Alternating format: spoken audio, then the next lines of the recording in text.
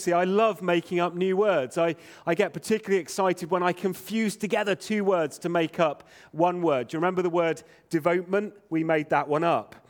Well, earlier on this week, it was reported quite widely in the news. They don't normally report on this at all, that the word of the year this year is the word permacrisis. Permacrisis.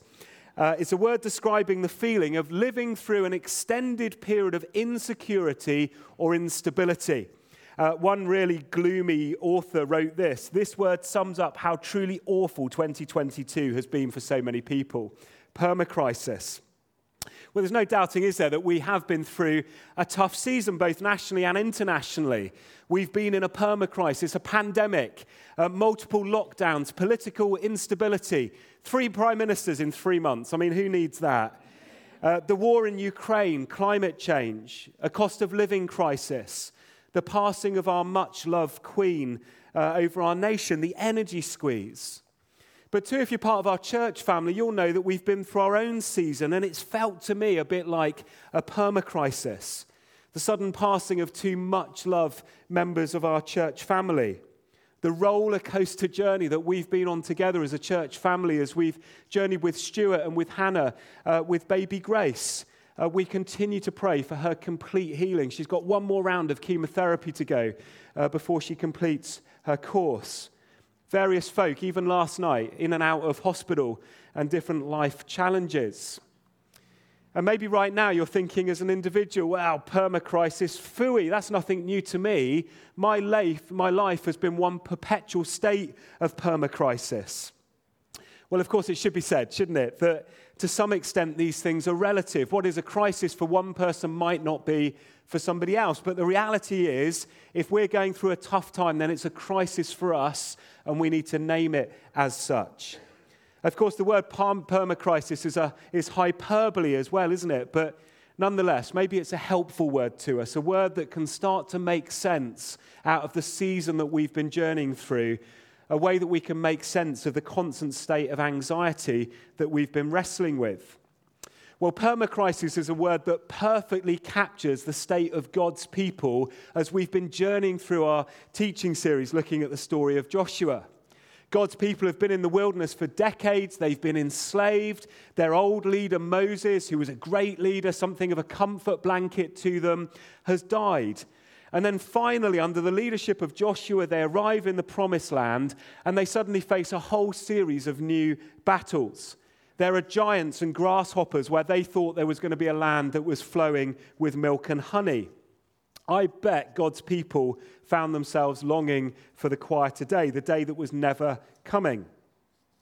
But the good news is this morning, is that God is in the business of turning curses into blessings, death into life, and ashes into beauty.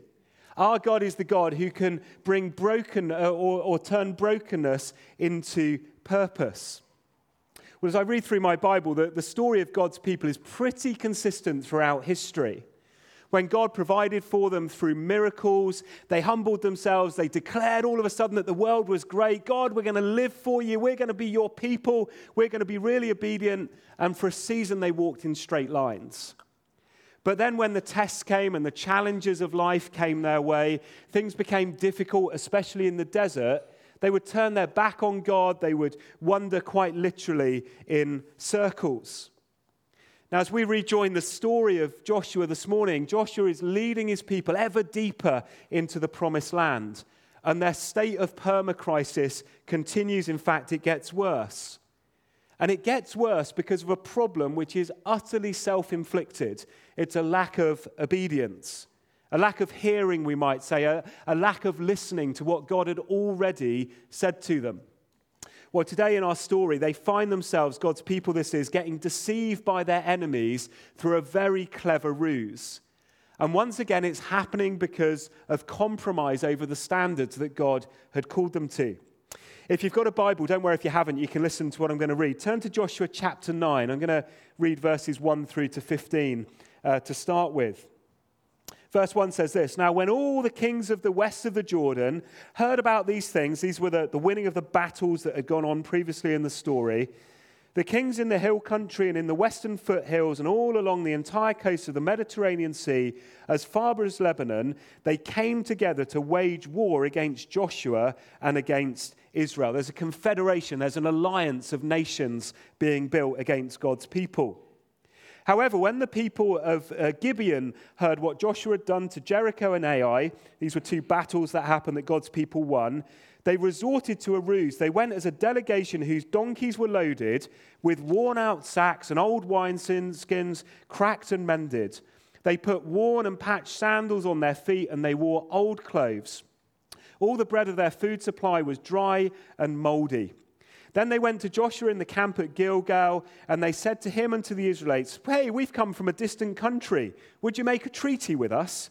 The Israelites said to the Hivites, "But perhaps you live near us. How can we make a treaty with you?" The Hivites is the other name for the Gibeonites. "We are your servants," they said to Joshua. But Joshua asked, "Who are you, and where do you come from?" They answered, "Your servants have come from a very distant country because of the fame of the Lord your God. For we've heard reports of him, all that he did in Egypt, and all that he did to the two kings of the Amorites east of the Jordan. And our elders and all those living in our country said to us, 'Take provisions for your journey, go and meet them and say to them, we are your servants, make a treaty with us. This bread of ours was warm when we packed it at home on the day we left to come to you, but now look how dry and moldy it is. All these wineskins were filled new, but see how cracked they are, and our clothes and our sandals are worn out from our very long journey.' The Israelites sampled their provisions, but did not inquire of the Lord. And then, oh dear, Joshua made a treaty of peace with them to let them live, and the leaders of the assembly ratified the oath." So God's people here in the story are getting tricked by an enemy, the Gibeonites, who without doubt were included in the big list of people that were set for destruction for a group of people who were going to be moving out of the land so that God's people could go and inhabit it. Now, I don't know if you heard it, but verse 14, 15 are like the anchor verses for this chapter. It says there, the Israelites sampled their provisions, but they did not inquire of the Lord. Joshua made a treaty of peace with them, which was then ratified by an oath, by an unbreakable promise. So Joshua and his leadership team here are making a deal where they should never have been making a deal, and in doing so, we're told they failed to consult with God. I wonder if you've ever done that. Have you ever gone after something which seemed too good to be true? You've set your heart on it, and then wittingly or unwittingly, you failed to ask God whether that thing is good for you and aligned with his will and his purposes for your life. Have you ever done that? I know I have. Do you know, on occasions, I was thinking about this week, I've actually deliberately not asked for God's wisdom because I knew that God would say no if I asked him. Have you ever done that? When I was at Moorlands Bible College, people used to do this. You were supposed to check out with God whether you should date somebody or not. And 9 times out of 10, nobody bothered asking because they knew God would say no. I don't like hearing the word no, even from God. But as we discover in our text this morning, that approach to life and to faith can cause us some serious trouble. In fact, it breaks God's heart. Now, 3 things are happening in this story, which when you bring them together and piece them together, remind us of exactly this fact, that if we don't consult with God, things go wrong. But we're reminded too in these 3 things that God is the God who can redeem even the worst mistakes that we might have made in life. That's the good news this morning. So in the story, we see several things. We see a dastardly deception, we see some wonky wisdom, and we see God's gushing grace, both towards his people and even towards his enemies. So firstly, the dastardly deception. That's not easy to say. Do you know, it's really not hard, is it, to feel some level of sympathy for the Gibeonites in this moment? At one level, I utterly understand why they resorted to trickery and deception to try and save their skins. They'd heard all the stories of how Jericho fell just by God's people marching around it. They heard about how Ai had fallen to the Jews under incredible circumstances. Here were a people who knew that their goose was cooked. The Gibeonites may well have been pagans, but they knew enough about what was going on here that they knew that behind Joshua stood the God of the universe. This was so obvious by the way those two great cities had fallen into the hands of Joshua and his people. We've been thinking about that in previous weeks. So probably wisely, the Gibeonites here opt out of this military alliance which is being formed by all the other kings of the surrounding nations. Because they knew it doesn't matter how big or how powerful your army might be, God is always bigger and mightier. And I wonder if some of us need to hear that this morning. The enemy might look big, he might look powerful, but God is always bigger and he is always mightier than anything you or I might face. So the Gibeonites come up with this very cunning, brilliant two-part plan. It's disguise and it's flattery. It's a beautiful cocktail and it works every single time. I'm not trying to encourage that you use it in saying that, by the way. So first off, they pretend that they've come from a distant land. They put on some worn-out clothes like mine. They go to their bread basket and they find, like we always have in ours, some moldy bread. They find some cracked wineskins and they make it look like they've been traveling for months and months and months. The truth is they were actually from 25 miles up the road. They'd come from Southampton down to Christchurch. But their trick somehow convinced God's people that they were from some distant land, that they've been traveling for ages. The moldy bread, the worn-out clothes, the cracked wineskins were all evidence of that. Now, this was a trick that worked better than they might have imagined because God's people were gullible in this moment, but worse than that, I think they were actually experiencing some spiritual arrogance at this point in the story. God's people were being spiritually arrogant and full of pride. And we've all heard the proverb, haven't we? Pride comes before the fall. You see, pride, when we wrestle with pride, can impair our good judgment. And ultimately, it leads to destruction. And spiritual pride is the worst of all prides because it leads us to believe that we can live without God. And we forget that all good things come from God. So there's a load of pride going on in this story, and the Gibeonites are stroking the egos and stroking that prideful approach of God's people. But two, we discover from the story that the Gibeonites used flattery. They used smooth talk, which was covered in flowery words. And you know, proud people really love flattery. How do I know that? Well, you can work that out for yourself. But anyway, proud people really love flattery because flattery wrongly affirms everything that we've arrogantly come to believe is true about ourselves. The Gibeonites were pouring their flattery on like double cream with all their talk about, the Israelite God, well, he's delivered you from Egypt. He's given you victory over all the kings of the Jordan. Up to that point, it was true. But then he goes on, therefore, God must have made you a really special people. God must think you're absolutely great that he should be so good to you. You must be his favorites. Well, at one level that was true, but actually they were pouring on flattery like nobody's business. Of course, we know, and I suspect deep down God's people knew in this moment, that all of this was much more about God's goodness than it was about their goodness as a people. This is all about God's grace. We'll come on to that in just a moment. Verse 14, they did not ask for counsel from the Lord. The whole thing smacks of pride and self-sufficiency, doesn't it? God's people get caught out by this deception because of their pride. But two, and this leads to my second point, they get caught out by their wonky wisdom. Let me give you two great Bible verses about wisdom. I could give you hundreds. Proverbs 9:10 and James 1:5. Proverbs 9:10, the fear of the Lord is the beginning of wisdom. The fear of the Lord is the beginning of wisdom, and knowledge of the Holy One is understanding. James 1:5, if anyone lacks wisdom, you should ask God, who gives how? He gives generously, it says in our text. We have a God who gives his wisdom generously to all without finding fault, and it will be given to you. What an amazing promise for those of us who know and love Christ, that we know the God who is willing to give wisdom generously. Why on earth do we ever Google anything?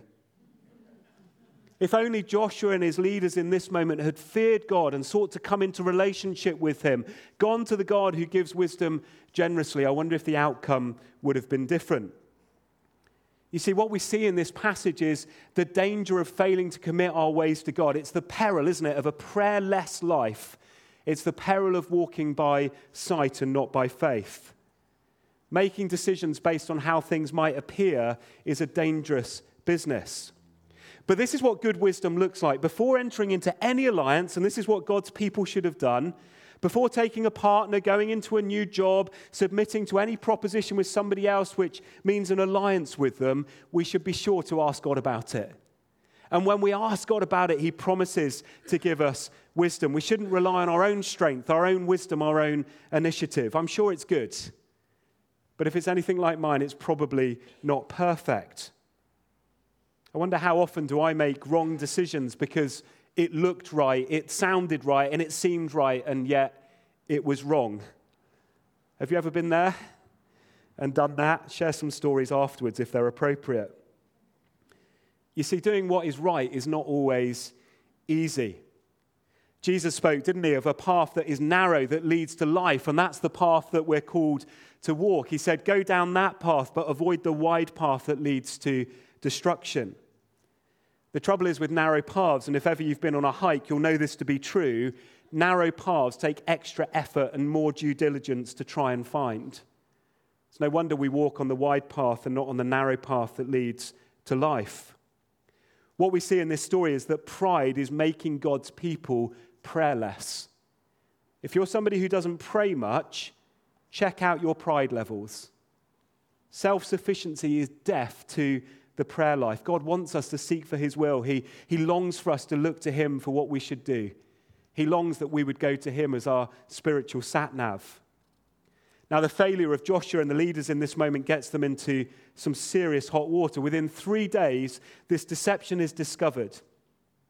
Now, as often, what happens with the consequences of sin is God's people were going to have to live with this decision that they'd made for the rest of their lives.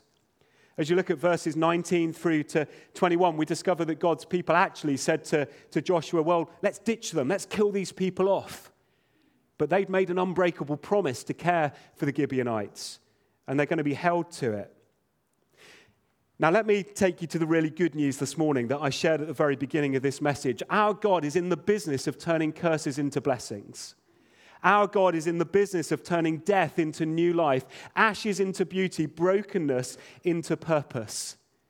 God can take my mistakes and he can take your mistakes and he can turn them into his opportunities. How do I know that? Well, listen to what goes on in the rest of the story. Verse 21, they continued, let them live, but they will be woodcutters and water carriers in the service of the whole assembly. So the leader's promise to them was kept.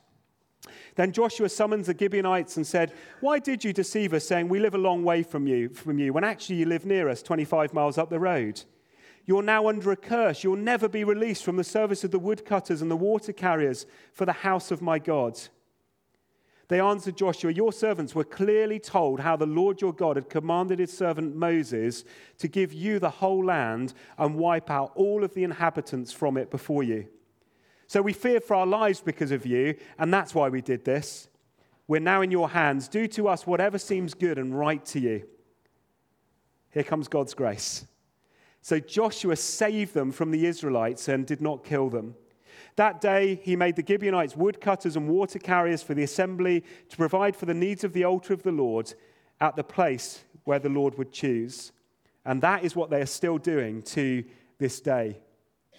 Can you see here in the story that in God's grace, the Gibeonite deception turned out to be a great blessing? That's the amazing way that the grace of God works. He's able to turn a curse into a blessing, a mistake into an opportunity.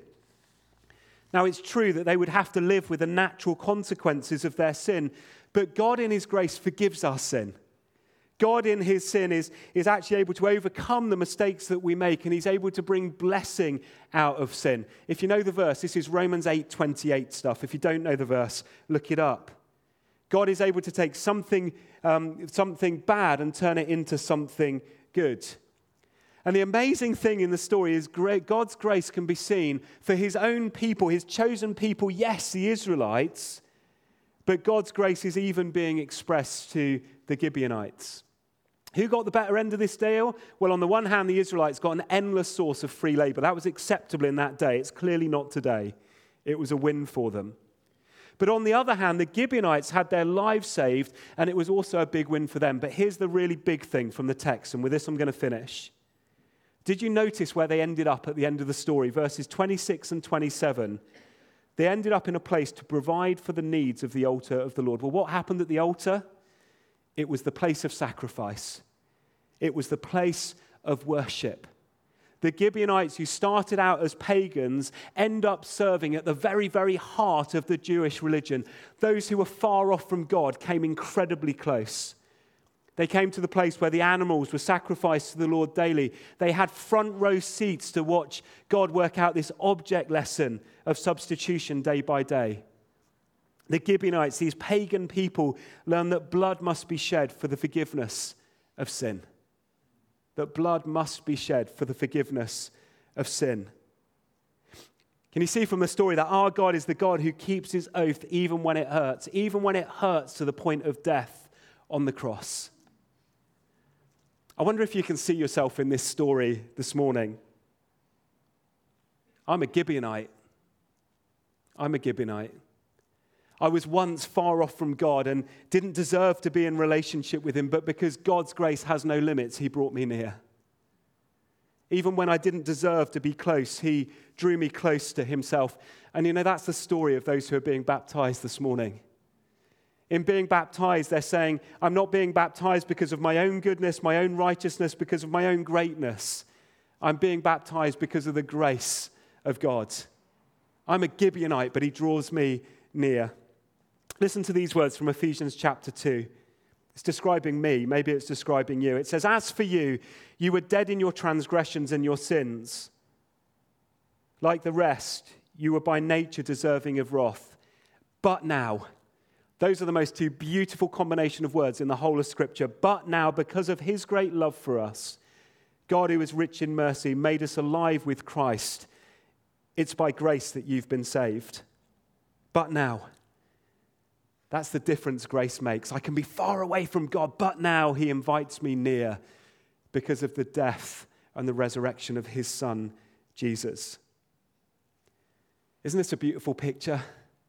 It's an invitation to draw near to a holy God. Not because we're worthy, but because of God's grace, which he lavishes upon us. We be still for a moment. Let's pray. I want to invite our musicians to be ready to lead us as well in a song. We're going to sing out a song in a moment that actually is a prayer itself. It's a song that, in a sense, invites God to draw us near to himself, to change us, to transform us, to mold us and to shape us.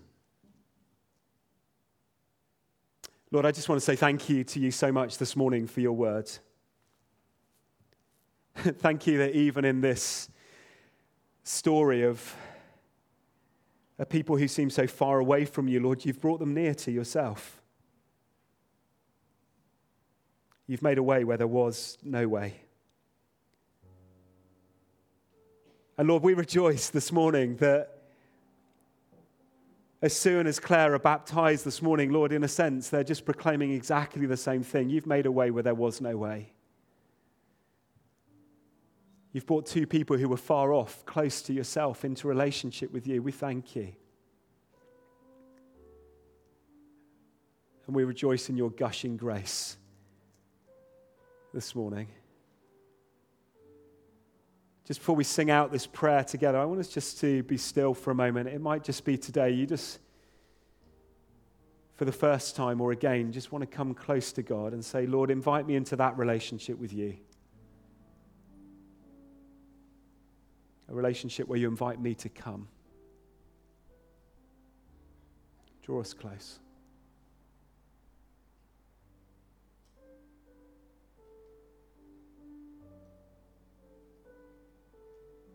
And as you take those steps this morning, would you know that God's grace is sufficient for you today? You can take your mistakes and turn them into his amazing opportunities. He can take what you might consider to be a curse and make it a blessing.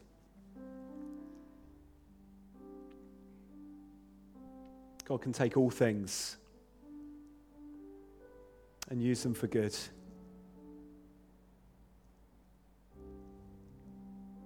And if there's one thing God would love to do for you today, it's to say to you, you're forgiven.